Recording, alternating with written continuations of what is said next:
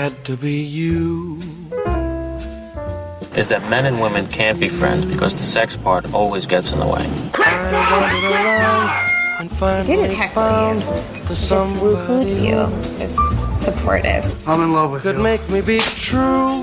Snap out of it. Could make Magnificence me that comes be out of your eyes and your voice and the way you stand there and the way you walk. just to be sad. Lit from within, Tracy. Of you. It had to be you, wonderful you.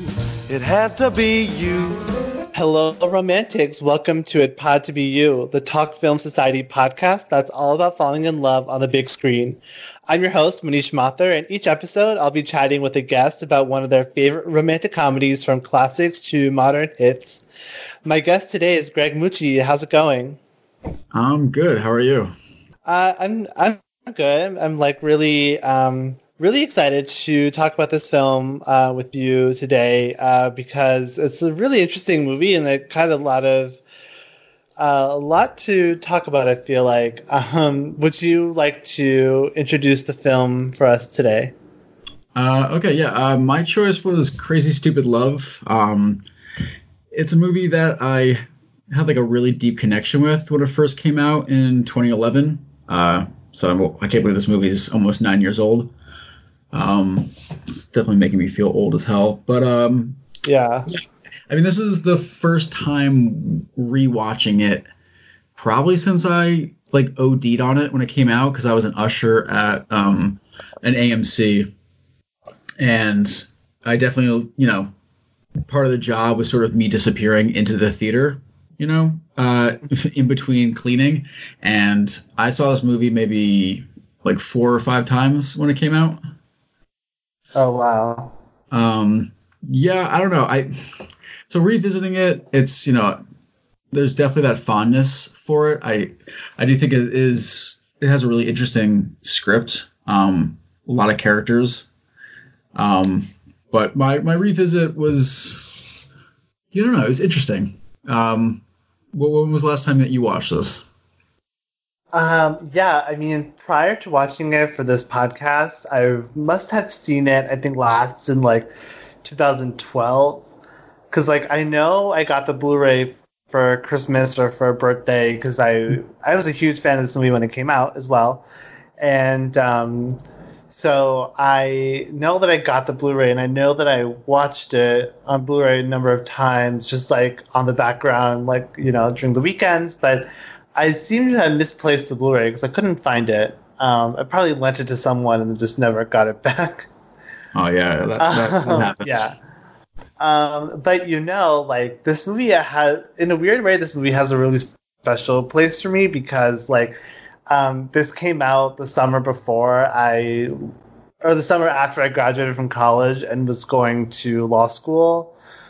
Okay. So, this trailer comes out, I think in May, and it was one of those trailers that played with every movie, and I feel like I saw it so many times that it just became this thing that I just was I feel like I had memorized the trailer because I'd seen it so many times. Mm-hmm. And it's a really effective trailer, and I recommend. I don't know if you've seen the trailer in a while or the people listening haven't either, but we should watch it because I think it's a really well edited trailer.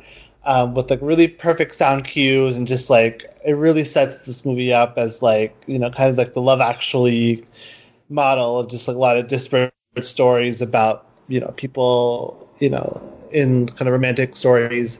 And I remember thinking this movie would be coming out at the end of July, and I'd be moving out of New York in early August. So I'm okay, this will be the last movie of my post college summer before I have to buckle down and be a real adult student.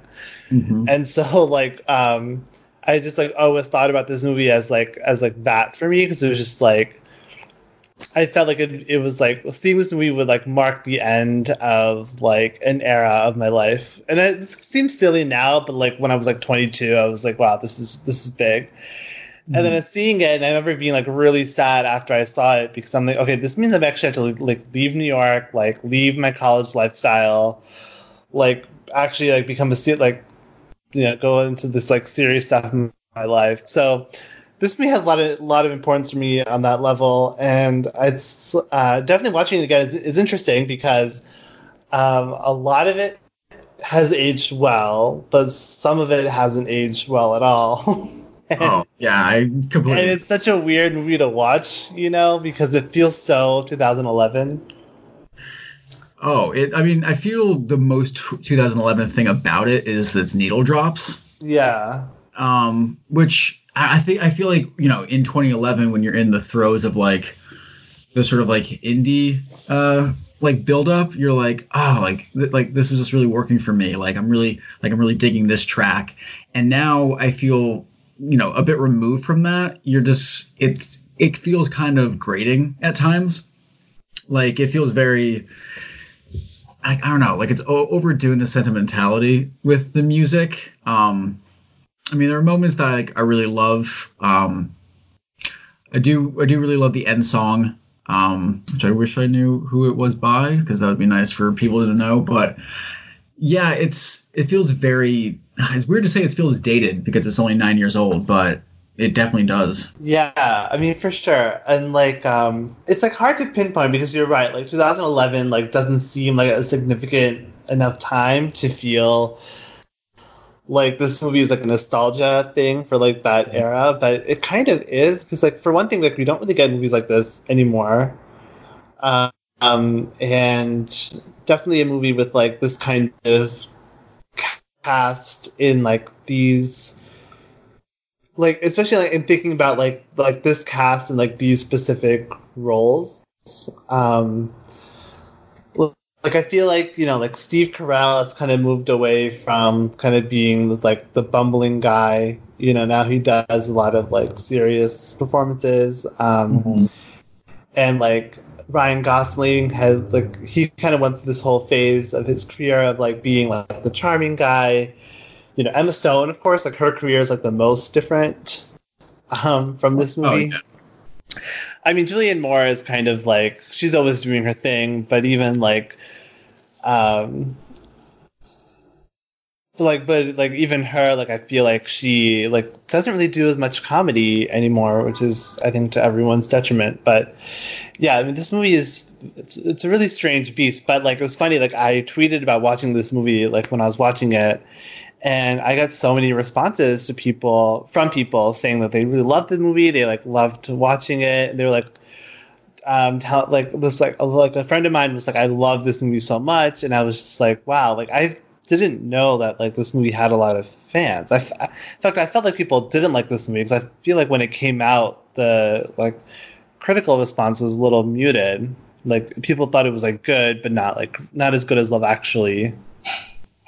Yeah, I never really, I guess, I feel I was really far removed from any film circle when this came out, so I didn't really hear many connections with Love Actually. It kind of, it definitely did feel like its own thing.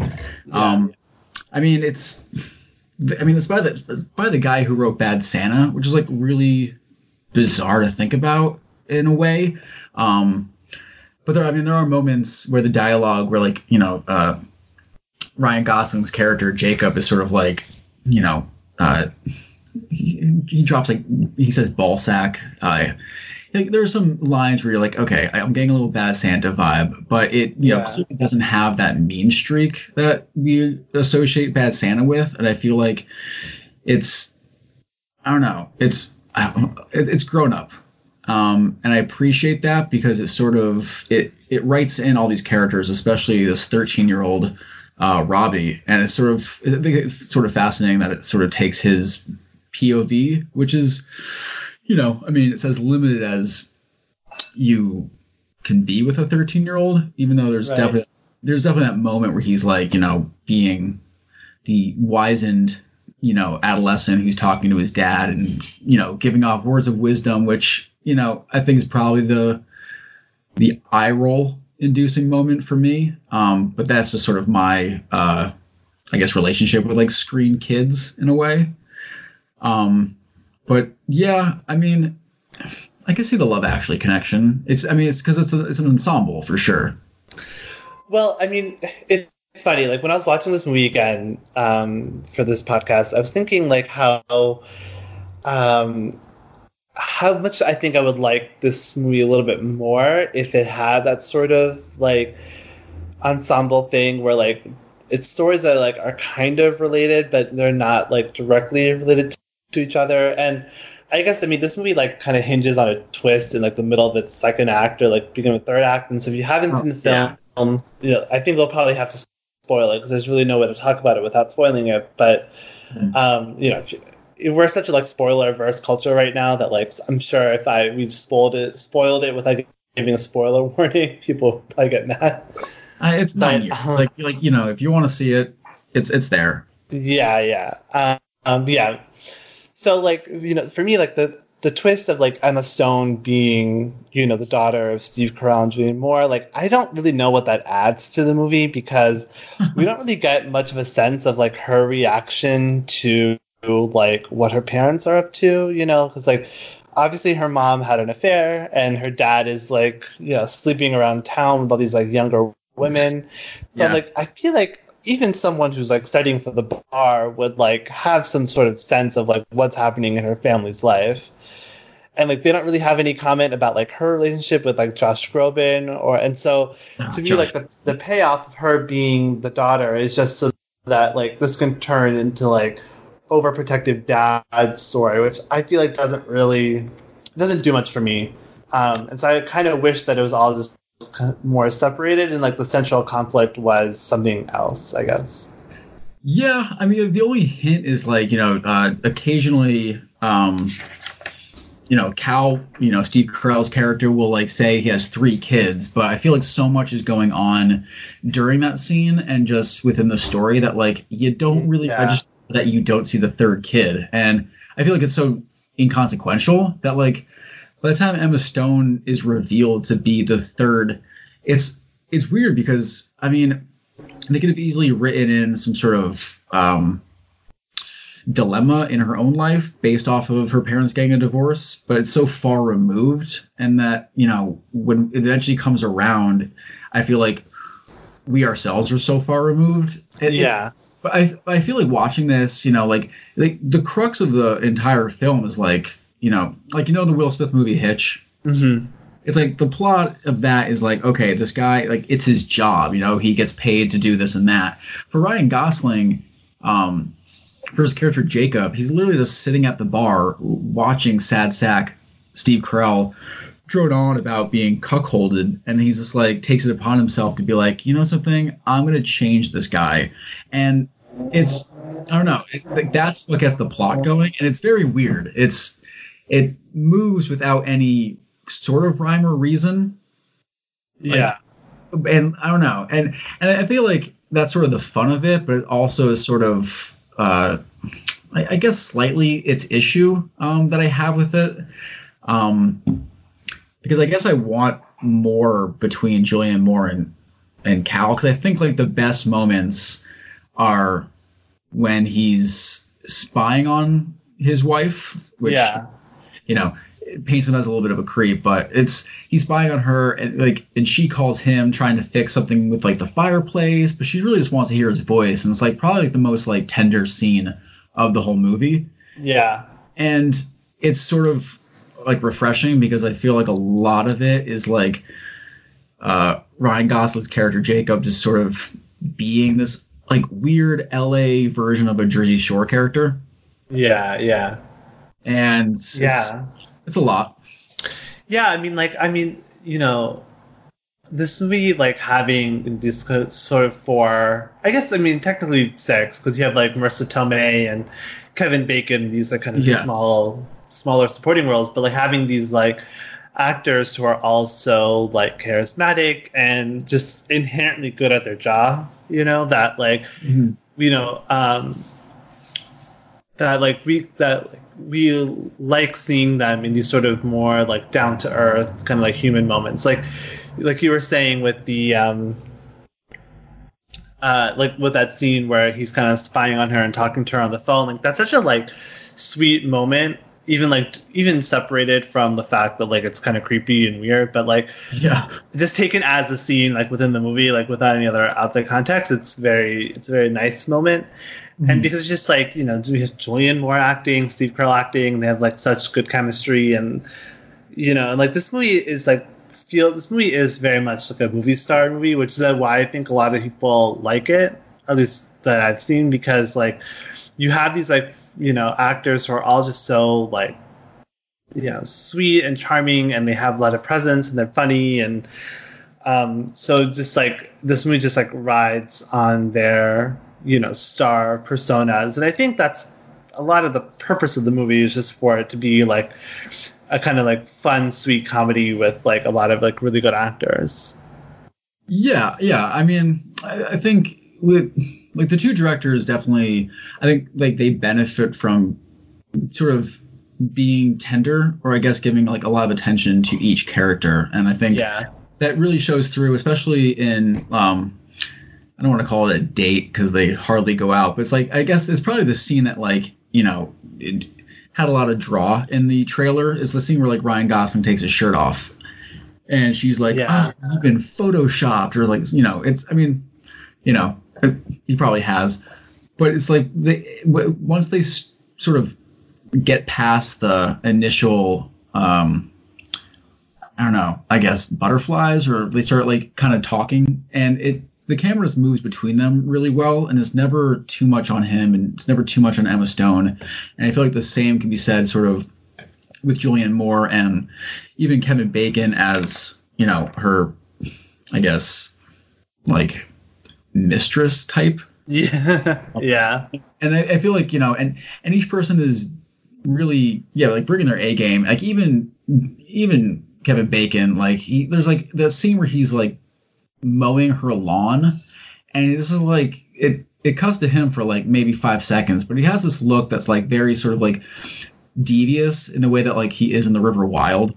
Where it's like, we know that like you're not really you're not like the greatest guy, because you're essentially, I don't know, aided in disrupting this marriage, but like you're also not a bad guy. It's like no one really is like villainous in this, and I really appreciate that, because it's not, none of it's like clear cut. It's like it's very complicated, and like I guess as the title says, it's like it's crazy, it's stupid. I think, I don't know, I feel like there's less stupid in it though. Yeah. Like I mean it's smart. I mean I feel like, I don't know. I know Steve Carell I think hated the title. I think he originally wanted to go with Wingman, which is also not a good title. But it's not a good title, but I think in some way it sells the movie better, because it centralizes the friendship between Steve Carell and Ryan Gosling. Because Crazy Stupid Love is a title that reminds me. I mean to bring it up again, but like Love Actually, whereas kind of like a lot this like sort of ensemble kind of romance stuff, kind of like just a lot of different stories. But I mean, Crazy Stupid Love is kind of a generic title as well. Like it's, I don't know. I also feel like this movie isn't nearly as crazy as you might want to make it sound. I mean, like it's not as crazy as it could be. I think I feel like they take the crazy and they give it all to Marissa Tomei, which is sort of like this, like the scene at the PTA meeting, like I don't know, like she starts to lose it, and like I love Marissa Tomei, and I think she has like a lot of range, but they definitely sort of like chisel her into this like hysterical woman sort of archetype. Yeah. And yeah, I don't know. I feel like they could have given her a bit more, but I feel that way with like almost every movie she's in. Yeah, I mean, like this movie isn't as like farcical as I wanted to be, to kind of get away with that kind of character, because like that kind of scene, because I feel like that scene like it's like wants to be this kind of like high farce of like people yelling at each other and stuff, but it feels so like the rest the rest of the movie is so like grounded, and like even like just like the subplot of Steve Carell, Julianne Moore, like that's such an earnest, like grounded subplot than to like throw in this kind of like wild, crazy, sexy one night stand character. I don't know, just it comes off more gross than like over the top funny. Yeah. And because like I feel like I can't believe that anyone would be so unprofessional at a PTA meeting, but like I could believe it in like kind of a more like in a crazier movie, I guess. Yeah, I mean, it definitely. I feel like the dialogue itself sort of wants to be like Philadelphia Story, like really like like fast like quips, like sort of like witty, but it comes off almost like surreal. Like she storms out of the school like after him, swearing at him, and I'm like, okay, you definitely lose your fucking job. Yeah, I mean, right. Bomb. I don't know if that's acceptable, but yeah. I like honestly like I know we're two guys talking about this, but like I feel like this movie it doesn't have the most affection for its female characters. Maybe Emma Stone the most, even though she like disappears for a large stretch, like has this like amazing scene which we'll get into, and then kind of gets thrown back into the sidelines. But like I feel like it's kind of judgmental towards Marissa Tomei and Julianne Moore, and in some way the teenage girl played by Annalee Tipton. And I'm just like, I don't know, it just feels very like these women characters are so like boxed in. Oh, for sure, yeah. Yeah. I mean, it definitely gives sort of perspective for like the Annalee Tipton character, who plays Jessica, the babysitter.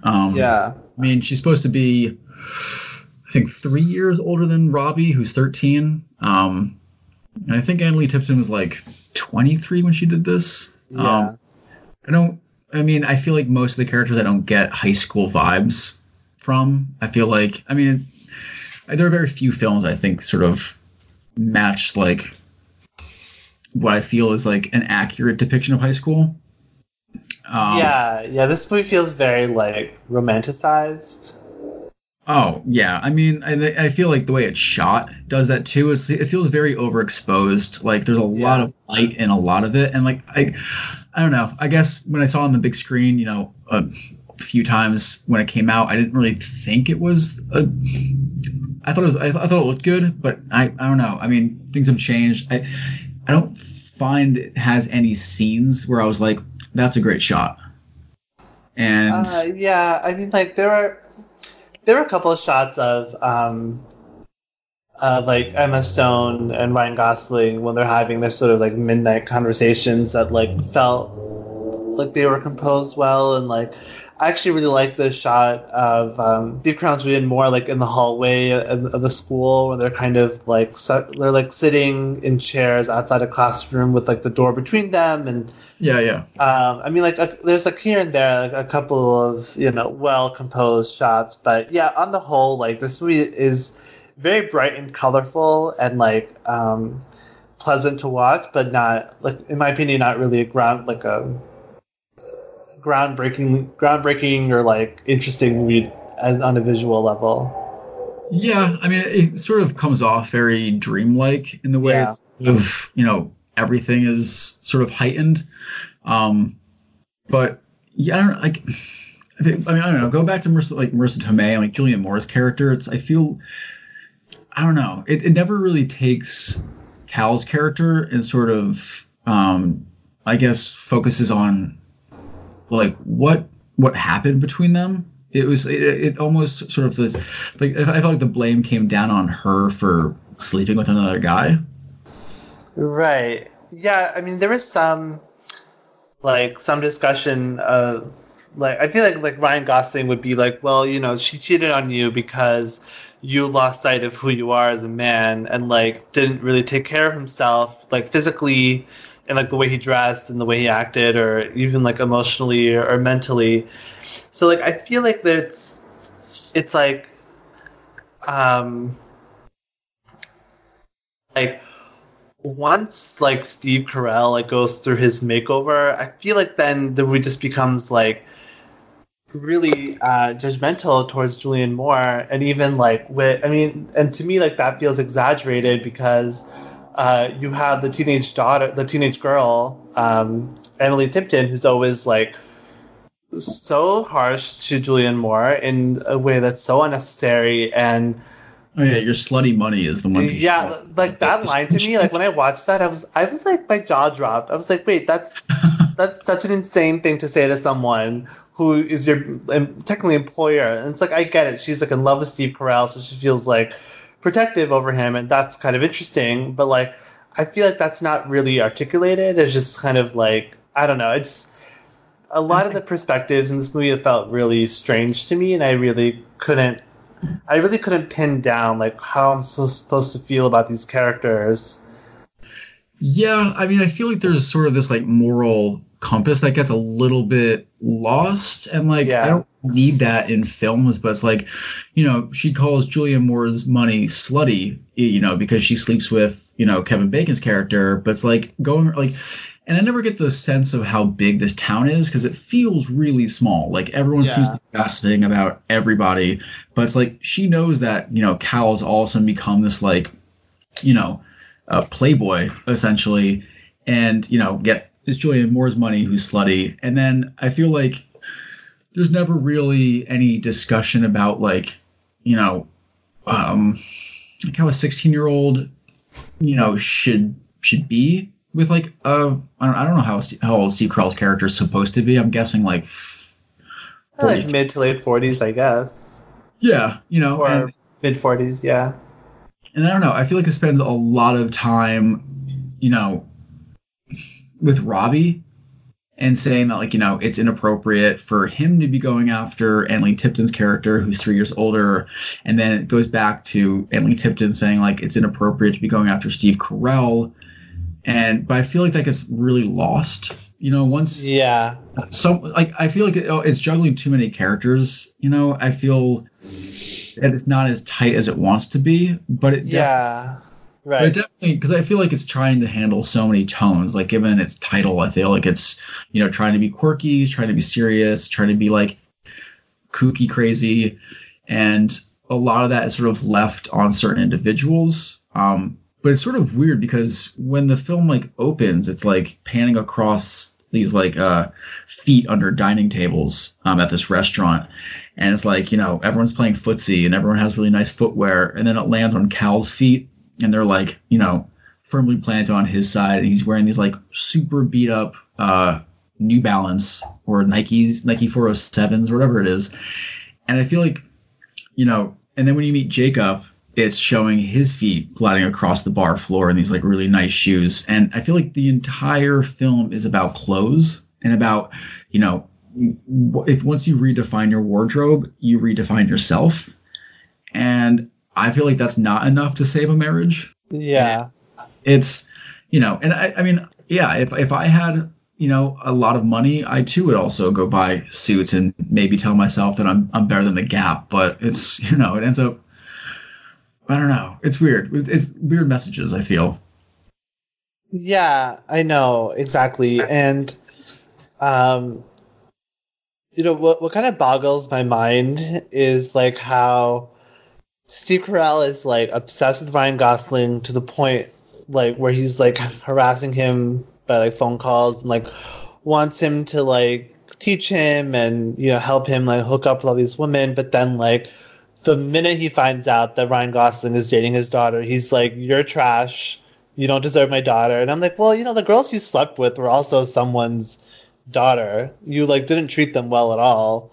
So like, well, that's the thing. It's like they're like, even in like the IMDb like blurb, it says girls. You know, he's not hooking up, you know, women. And it's like you are getting to, I mean, Marissa Tomei aside, I'm assuming because he slept with 9 other people in between his time off from Julianne Moore, it's like most of them were probably mid-20s. So that age difference right there sort of makes you, I don't want to say scummy, but like if you're going to throw, you know, stones at Ryan Gosling's perfectly chiseled glass house, then it's like, you know, I don't know. Yeah, that was a weird moment. But yeah, I just felt like like, I don't know, to me, like, the whole idea of, like, you can't date my daughter is just so retrograde. And, like, I don't know, I've never seen that in real life, you know? So maybe that's something that does happen in real life, or does something that's, like, common enough. But it's such a, like, annoying cliche for me. But it's also something that I feel like people like to see in movies, maybe, because it does feel like on some level, like, people like, see that and they're like, oh, he's a good dad. You're adorable. No. I am sexy. I am R-rated sexy. Okay, I know what happens in the PG-13 version of Tonight, all right? I know. It's that I get really drunk, and I pass out, and you cover me with a blanket, and you kiss me on the cheek, and nothing happens. But that's not why I'm here. I am here to bang the hot guy that hit on me at the bar. Jacob. Are people still saying bang? Oh, I do. We are gonna bang. This is happening. Take off your shirt. Why? Please, will you take off your shirt? Because I can't stop thinking. And I need you to just... Okay. All right, okay. Okay.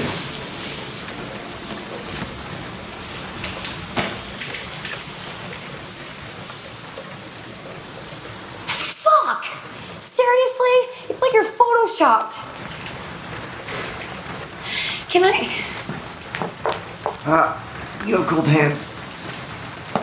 Now you take off your dress. No. Yes. No way, not with all that going on. No, thank you. Is there dim lighting somewhere? Oh, God. Okay, so then what do we do? What happens now? Like, logistically?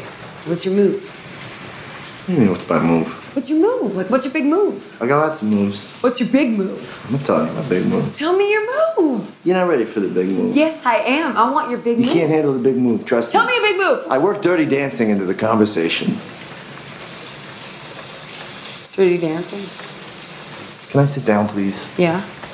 Can I put back on my shirt? No.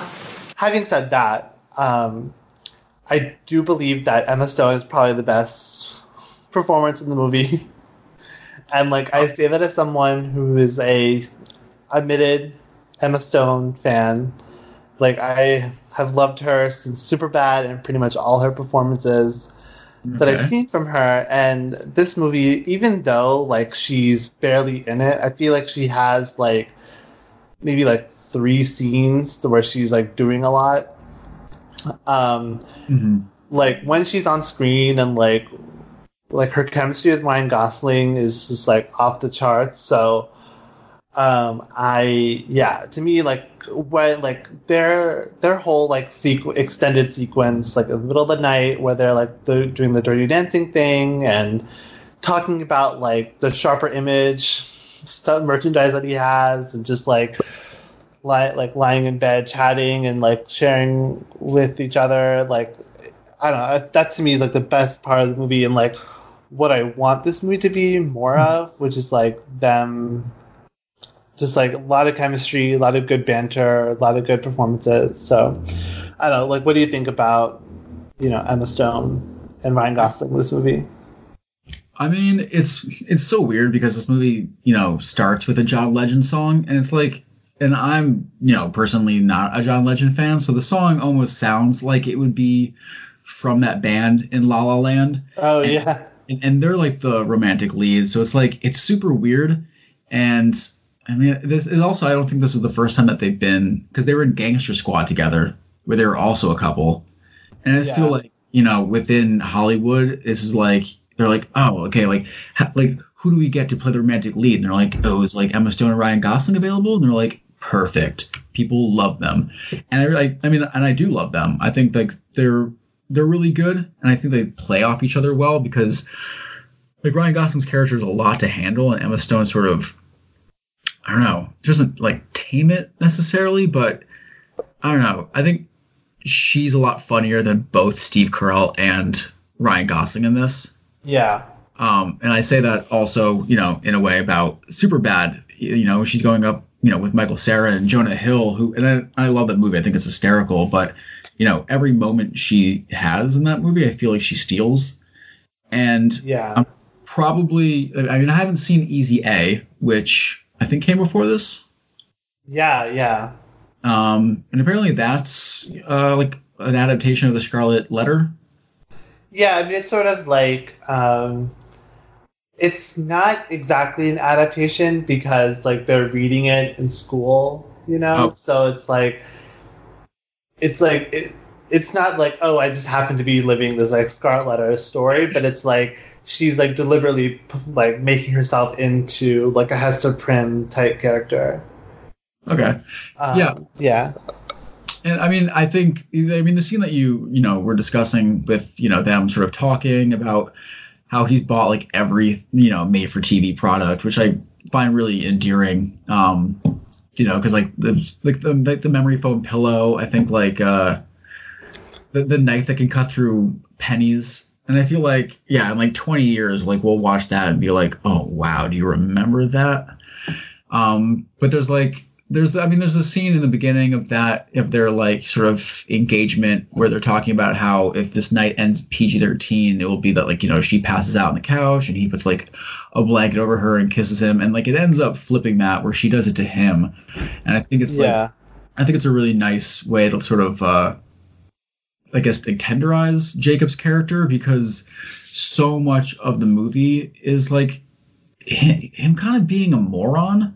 If I'm going to be like really harsh, because I feel like he's picking up these women at the bar, or I think it's at like the same bar, and he's using the dumbest lines and like lines that like shouldn't work. And the only reason they work is because you look like Ryan Gosling. And, and like at the end of it, when Cal dresses nicely and he, I guess, goes home with women, I don't know, it's almost like you need to be able to dress nicely and look like Ryan Gosling. Otherwise, like, like, God help you. And I feel like, the scene, later on in the film when Jacob, Gosling's character, calls Cal back and is like, asking him about what to do because he's fallen in love. I really love that. I love the moments of sort of this like intimate male like connection. Because, I feel like at that point, I'm sort of like, okay, well, this is definitely like a male-driven and male-focused film, despite having Emma Stone and Marissa Tomei and Julianne Moore. I feel like it does really well at sort of defining intimacy between friendship. Yeah, I definitely feel like this movie is more interested in Ryan Gosling and Steve Carell, their friendship, their relationship, than any of their relationships with women, and which is, it's sort of an interesting take on this kind of movie, because like by centering on their friendship, like it does offer up a kind of fun dynamic between them of like mentor and the person being like coached on this, and then like to have like the central like kind of third act conflict between the two of them is kind of interesting. But I don't know. I'm also like, well, I'm watching a romantic comedy, not like a Judd Apatow type like guy comedy. You know what I mean? So, which is like funny that you bring that up, because there's I think it's like the first interaction that Cal has with Marissa Tomei's character Kate at the bar, and he's essentially pulling like the same dialogue that he had with in 40-Year-Old Virgin when he's hitting on Elizabeth Banks' character at the bookstore, where it's like, be coy, and he's just sort of like the way he redirects the conversation. It felt very 40-Year-Old Virgin, which I guess in a way, cash in on that if you can. Yeah, but like, it was almost like a mirror image scene, and I was like, this is. Yeah, I'm like, where's the like chest boxing? Yeah, I really, I don't know. I have a weird relationship with this movie now, and I feel like it really is charming, but like it's one of those movies where I feel like it's doing all these things because it's. They're like an easy A, they're reading Scarlet Letter. Here with like Robbie, like the 13-year-old son, he's like painting the Scarlet Letter on his chest. Oh yeah, I didn't even make that connection. Wow.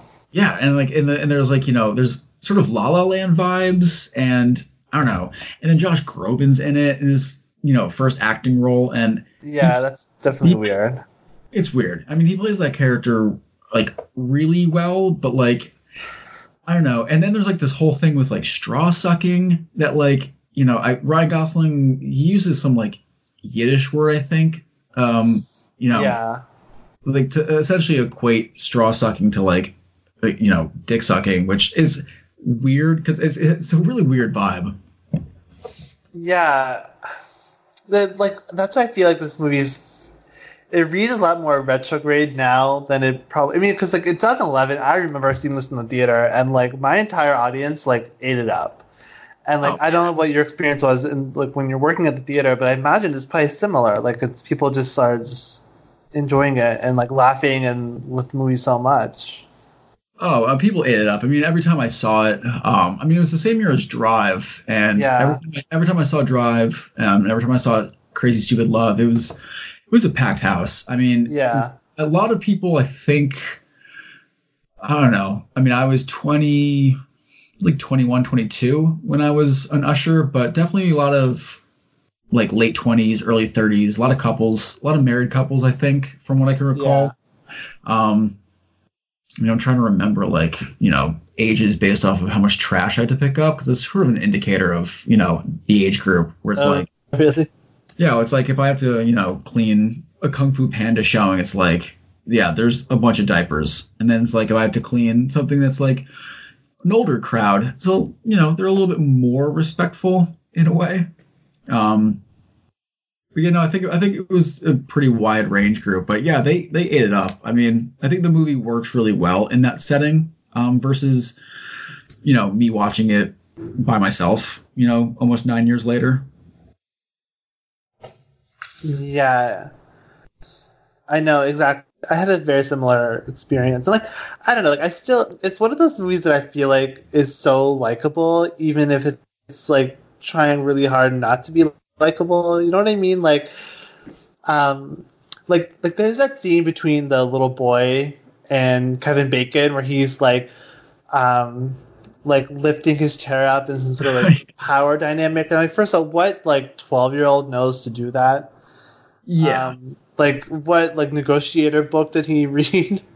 But also it's the kind of scene that like sounds really cute, but then like you think about it and you're like, wait, why is this guy so like obsessed with his mom's love life? Like I get it, like the family's being torn apart, but like I don't know, it just feels like, I mean, that whole character, that 13-year-old boy or whatever, is like, honestly, I kind of wish you were not in the movie as much, because like a lot of the ickiness I get from this movie comes from like him. Oh yeah. I mean, like, especially, yeah, I'm like, okay, yeah, you want to show he has a crush on the babysitter, that's fine, but then why would he tell her that he thinks about her when he's like masturbating, and like why would he talk to his parents about it? Like, I don't know, it's so. I mean, yeah, I have that thing where like, a kid, like a child actor, can make or break a movie. Yeah. And this kid almost breaks it. Yeah. And I feel like, I don't know, I feel like a lot of it is his haircut, which they address at the end. He looks like a shaggy. He looks awful. Like, I was like, I don't know, I couldn't take him seriously, because I was like, okay, you're telling your dad, what love is, but you don't even know what a good haircut is. Yeah, I know. And it's like, I know, I mean, well, now he's like probably like 2021, so I don't feel that bad for kind of dragging him, but like, yeah, he's a major black hole in this movie, and I feel like, it's just like every time he's on screen, I was like, please just go back to like, I'm like, wait, let's just go back to like Emma Stone. Like, why am I wasting time with this one kid when I can be with like Emma Stone? But or even Julianne Moore. I mean, okay. Speaking of that, like, I have to ask you, like, did you see the twist coming when you first saw it? Do you remember if you had any like thoughts about it? Oh, that Emma Stone was the third daughter? Yeah. No, no way. I mean, I feel like, there's no emotional sort of like connection that could like sort of lead you. Yeah. I don't know. It's just, it's bizarre. Yeah, me neither. And like, I know my audience, like, I remember that like people were like shrieking. But then I remember reading like either like reviews on Letterboxd or like on Twitter or something, people are like, oh, well, it's so obvious because like both actresses have red hair. And I'm like, yeah, I guess like I can see we wanted to have actresses with like different hair color, but also like Emma Stone and Julianne Moore feel like exactly the right kind of actors you would put in this movie in this point of time. So like, to me, it didn't seem like a clue at all. I remember being completely shocked. So yeah, I just wanted, because like there seems to be some debate on like, well, I mean not debate, but like whenever I hear people talk about this movie, people always kind of bring up that like the twist is obvious, which I call BS on. Yeah, no, I mean I guess I don't know, not to spin it in a certain genre direction, but it's when I first saw Saw in theaters, you know, I had friends who were like, oh, I knew the guy in the middle was like totally Jigsaw, and it's like, there's no way you could have known that. And I don't think anyone could have seen this coming because it's written so, I don't want to say poorly, but sort of haphazardly. Like, it's, you know, like even the friend could have easily made a connection like, oh, like, you should call your dad, you know, see if he's okay. You don't even have to name him. Yeah, there's really no, like, I mean, Emma Stone doesn't bring up anything about her, like, real family in, like, the first half of the movie. I guess she happens to, like, not see, you know, her dad at that bar, or the friend doesn't see the dad, or maybe the friend hasn't met the dad. I feel that it's, you know, like you say it's haphazardly, but I feel like it's almost like overly written to make it seem like to make the twist work. And like Dan Fogelman wrote this film. He also created This Is Us, which is a show that was like very much reliant on these sort of twists that are not that well I've seen foreshadowed, but like are very effective, you know, in the moment. Yeah, I've seen the first like 4 or 5 episodes of season 1, and I like it. I mean, it's really hard to get me into like a TV show, right? But I don't know. I mean, that also I think rides off its, you know, the charisma of its. Yeah, exactly. And I mean, yeah, I don't know. Like Mandy Moore is like really great in it.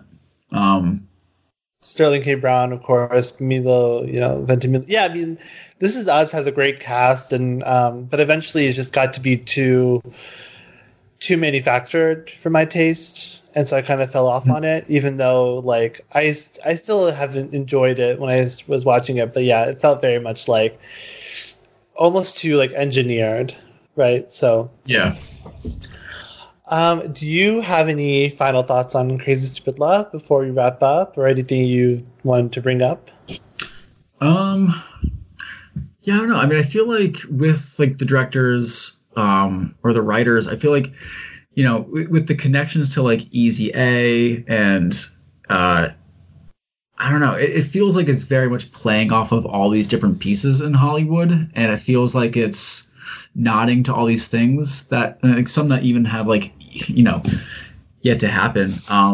But I think one of my favorite scenes is when it shows Jacob, like Ryan Gosling, in his home by himself. And I don't know when the Ryan Gosling doesn't eat his cereal meme came out. I'm not sure if that was after this or like, you know, around. I feel like it must have been, because like I feel like 2011, between like this film and Drive, like that was sort of the year that like Ryan Gosling became like a major star. Like I know he had been in like Lars and the Real Girl and The Notebook, of course, but like Half Nelson, yeah. But I feel like this movie is in a weird way like really influential in terms of his star persona, especially regarding Emma Stone. Like I feel like without this movie, you probably don't get them cast in La La Land together. Oh yeah, or like, and like I feel like that meme you're talking about, that like "Hey Girl" meme that was going around, like I feel like it comes from this movie, and I feel like this movie has such a like odd legacy in that I feel like it's almost like forgotten, except that people seem to really like it, and like feels Yeah, like point. I don't know. It's like it's a weird thing to think about, I guess. Yeah, I mean, I'm definitely surprised at the amount of love it has. I mean, I usually sort of gleam like, or how much love it has based off Letterboxd, and I was definitely surprised to see it has a 3.5. And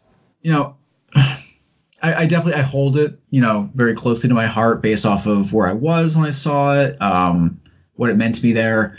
I think like it's you have like Eternal Sunshine of the Spotless Mind, and you have a lot of films in like the early 2000s, mid 2000s using like John Bryan's score, and I feel like this like completely ditches that for a lot of indie drops, which aren't really my favorite.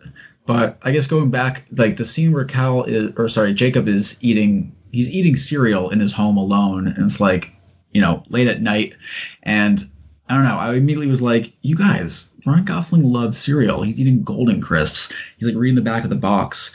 But I also thought that was like a really great scene just to sort of, easily touch upon his like loneliness in a way. Yeah. Which doesn't necessarily, I guess it doesn't remedy his sort of chauvinistic qualities, but he's definitely like more of like a wounded bird than, he leads on to believe. And I think it's like a short little sweet scene that I kind of like. It says a lot. Yeah, exactly. This movie has a lot of really great moments, and like this film was directed by Glenn Ficarra and John Requa, and like they made like Focus and Whiskey Tango Foxtrot, and I love Philip Morris, and to me, like, they're not like the best directors out there, but they certainly do have some sort of flair, and they definitely have an eye for casting, because like all these films are like exceptionally cast. And as much as I have a lot to criticize about this movie, I still like enjoyed watching it, and I think a lot of that has just to do with the fact that like it's easy for me to get kind of swept away by like these like four leads, especially Emma Stone, and like and plus John Carroll Lynch is in it, and I found him really irritating in this movie, but that's also because I'm like the whole the mini kind of subplot about like her taking like the babysitter taking like nude photos of herself, and then like her parents finding it, looking at it, which I think is so creepy. I'm like immediately racing to like go punch out Steve Carell. But I need to at least ask her, and at least like I don't know, again, that sort of like overprotective dad thing that like feels so like icky and like regressive to me, but I think people find kind of like funny or like heartening or something. I don't know. Yeah, I think like what's interesting about that scene, like especially it helps sort of make the film feel dated, which I think says a lot more about like how quickly we're moving. Is that like she's taking nudes using a digital camera, and then she's printing them and putting it in like an envelope to supposedly mail to Cal. It's like leave for him somewhere. Yeah, it's just weird like watching that, especially in a day and age where it's like people could send snaps of nudes that disappear in 30 seconds. It's so weird, and like it really made the film feel like super dated, and I don't know, it's like a weird. I had to adjust for that. It was just weird. Yeah, no, I totally agree. But yeah, I don't know. I still feel like this is a movie that I can recommend because it's kind of an easy watch, even though it's maybe like 20 minutes too long. And yeah, Greg, thank you so much. Where can people find you online? I'm on Twitter as Real Brew, REEL. On Instagram, mostly on Twitter. I guess I kind of can't get off that. But I write for Talk Film Society a little bit. Nightmarish Conjurings. I procrastinate a lot. You could definitely find me doing that. But I definitely thank you for bringing me on. I wonder how this would have been if I chose Definitely Maybe. But maybe. Yeah, well, I would love to have you back to talk about that film. I like that movie a lot. Although I haven't seen that movie in years, so who knows? Maybe it could be just as same. just as hard to watch. You can find me on Twitter at themanish89, and please follow the podcast at itpodu. You can find my writing at talkfilmsociety.com as well. Please remember to rate, review, subscribe so that people can find the podcast. Greg, thanks again. I had a really great time chatting with you about this movie and watching it and stuff. Even though we had some things to talk about, I'm glad you picked it because it was really fun to go back to this movie. Oh yeah, I mean I don't know how long it would have taken me to revisit it, but I'm glad it's a comfort film as much as disjointed as it is. Yes, and to listener, thanks for listening. Bye.